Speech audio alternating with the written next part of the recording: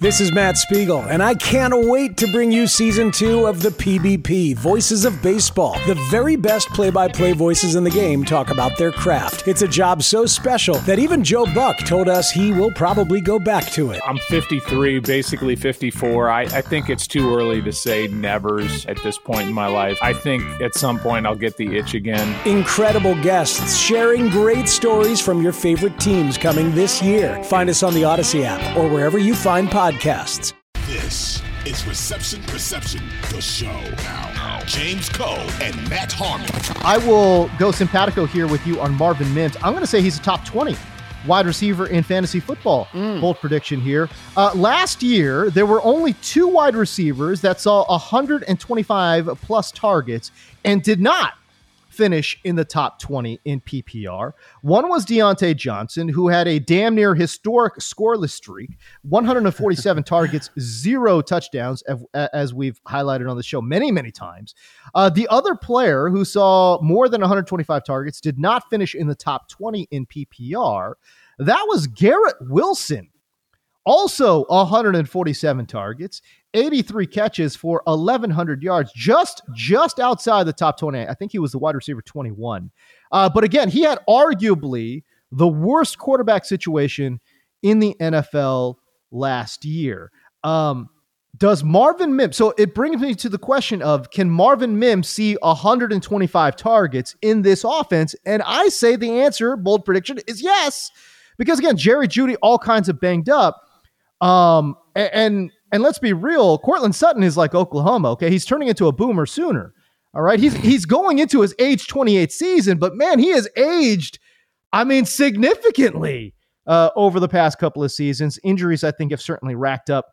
And as you have highlighted, Sutton generally he's not a great separator all over the field. No. Jeudy, as you've highlighted, not a good separator damn near anywhere on the field. I just wonder, does Marvin Mims step in year one and see 125 plus targets? I think the possibility is at least there, Matt. The guy's obviously super fast, ran a 4.38 40. And as you charted, he's a 50-50 slot flanker guy. So he can line up all over the field in 2 and 3 wide receiver sets. So I think the possibility is there for Marvin Mims to finish as a top 20 wide receiver in fantasy. Again, my bold prediction on the Yahoo show is he leads all rookie wide receivers in yards, because obviously we had 2 guys go over 1,000 last year, Garrett Wilson and Chris Olave, but that was a historic right. class. Usually we're talking about guys like he could have 800 yards and lead all rookies, especially if you just think about the round 1 guys. They're all blocked by significant, high level talented players. And that brings us to the Denver situation that you're talking about. It's not that Courtland Sutton or certainly even Jerry Jeudy are bad football players. I think Sutton's just kind of leveled out as an average starting X receiver. And Jeudy is a good route runner. He's just so inconsistent.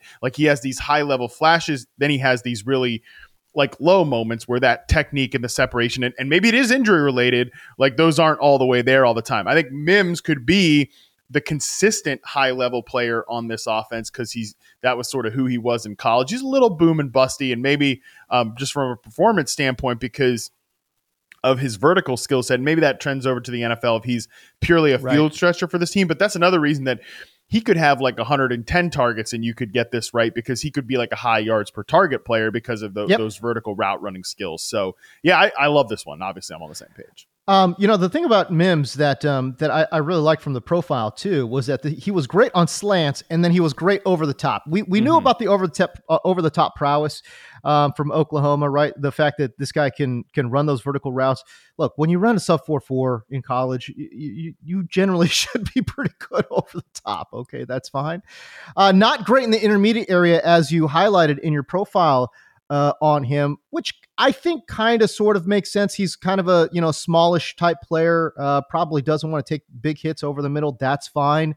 But the fact that I thought he was pretty good on slants and over the top will, I think, allow for him to kind of not only get, little layup throws, but also some of those high value, high air yard targets in over the top and keep defenses honest. That's the kind of stuff that, man, sign me up. Especially when you got a guy like Sean Payton who has utilized speed slot guys in the past. Oh baby, let's go. Love it. We're definitely on the same page with Marvin Mims. All right, give me another one. Give me another bold prediction, Matt Harmon. Go. All right, I'll go with Sky Moore. Catches 85 passes this year. Sky Moore, that would put him last year 17th in the NFL. Christian McCaffrey finished 17th with 85 catches, and he's a running back, obviously. The next receiver there is Christian Kirk, actually, with 84 catches, 1,100 yards, and 8 touchdowns. And I think there's a chance that, I actually kind of think Sky Moore and Christian Kirk are a little bit similar players. Okay. They're probably not going to be guys that win downfield, outside, but they can be vertical slot players. So I think that could be the strength of Sky Moore's game. And you just look at, by the way, it's funny. You look at Juju's season last year in 16 games, 14 starts. We know he didn't finish all those games. 78 catches, 933 yards. 3 touchdowns. Why can't Sky Moore have that exact same season? We've talked about that role is perfect fit for him. He's taking over that role. I think he's going to lead all the receivers in production this year. So yeah, Sky Moore, 85 catches on a team that has we know they're thirsty for receiver talent, right? Right. I love just some of those signals we got from Sky Moore as a rookie in terms of winning on slants and curls and comebacks and dig routes. Those are the Juju routes, obviously, that he's going to be replacing in this offense. So now you just look at Sky Moore as a guy who is going to it was nice we got summer hype on Justin Ross and Rashee Rice, but those guys aren't going to play big roles with the regular offense. Sky Moore is going to play a regular role with a big role with the regular offense. And neither of those guys really has the same skill set as him either. So even if those guys eventually get playing time in the second half of the year, I don't think it's going to come at the expense of a guy like Sky Moore, who just stands out so much in this receiver room. Kadarius Toney's going to be healthy apparently week 1. I don't think his role overlaps with Sky Moore. Apparently. Yeah, sure. So I really just think Sky Moore is being a little overthought right now in the industry. And I think an 85 catch season for him, that would probably put him certainly top 20 receivers in fantasy. So bold prediction a little bit there, but yeah, I like the guy. And I think he's just in a really good situation right now. To Matt's point, there was only 13 receivers, 13 wide receivers who saw more than 85 targets, 85 catches last year. So for Sky Moore, who is basically, I mean, let's be real, in most home leagues, this guy's a forgotten player in most drafts. For him to skyrocket up and be one of the top 15 pass catching wide receivers in the NFL, that is certainly a bold prediction, and I love it. Shockingly, Tyler Lockett had 84 catches. Christian Kirk had 84 catches as well. I thought Tyler Lockett had more. Every time I looked up, it was Tyler Lockett catching a big pass somewhere, So maybe, I don't know. He's a high yards per target guy and high catch rate guy. So yeah, he only has 117 targets, but he always catches over 70%. He's always it's crazy, almost to 9 yards per target, right? So he's just such an efficient player because he's really, really good at the game. Tyler Lockett, a 72% catch rate, doing what he does. That efficiency has been with him his entire career. He's just insane. It's crazy stuff. Hey everyone, this is Brett Boone. Would you know it? I've got a podcast going strong in our 4th year. Tune in as I sit down with my friends, some of the biggest names in sports, media, entertainment, for a lot of fun and in-depth conversations. As you know, baseball's been my life. It's been in the family for a long time, but it's a lot more than that here. It's sort of like taking a ride in a golf cart around a beautiful track. Join me every week for multiple episodes on the Brett Boone Podcast, available on the Odyssey app or wherever you get your podcasts. All right, bold prediction for you, Matt Harmon. Go. All right, I got 2 more. So first, I'll say, and maybe people won't say this is bold, but I think Jamar Chase scores 18-plus touchdowns this year. Jamar Chase, obviously a good player, right? He's the best and most established player I've talked about. Last year, the leader in touchdowns was Davante Adams with 14. In 2021, the leader in touchdowns was Cooper Kupp with 16. In 2020, the leader in touchdowns was Davante Adams with 18. So it's not out of the realm of possibility. But then again, in 2019, 11 is the league leader in touchdowns. 15, Antonio Brown in 2018. Remember Antonio Brown? 15 there. 13, DeAndre Hopkins leads the NFL in touchdowns in 2017. So 18 is kind of like an outlier number to point out here. Yes, 100%. I think Jamar Chase leads the NFL in touchdowns this year. I think he scores 18-plus touchdowns. We've already seen him be a guy had 9 last year, and he didn't even play a full season, and he came back pretty quickly from a freaking hip issue. So I think Jamar Chase is just the man. I think he's going to have this monster season where, yeah, you can't necessarily project him for the type of targets that here's the thing. People say, well, you can't really project, Jamar Chase to have like a Justin Jefferson type season because of how many other players are in the Cincinnati Bengals offense. But, it's not as if Justin Jefferson went out there and had some kind of like 31% target share. He had 26.6% target share. And that was with Kirk Cousins, who, I've talked about becoming Kirk-pilled this offseason, but I still certainly think Joe Burrow is a better and more aggressive and more competent quarterback than Kirk Cousins. So, I think if we look at Jamar Chase, who kind of sneakily dominates the team in targets anyways, 27% target share for Jamar Chase last year. Yeah. If you look at like first read targets from Fantasy Points data, which I think does a really good job of, showing who the number one is and like who really is kind of that dude. Like Jamar Chase, 37.3% first read target share for Fantasy Points data. T. Higgins, 21.1%. Like, I like T. Higgins. We all like T. Higgins, but Jamar Chase just so much better. Like, he can have, and that's really no shade to T. Higgins again, who's a very good player, but Jamar Chase is just on a different level. I think he can have that type of season where he dominates the targets here. He has 27% of the team targets.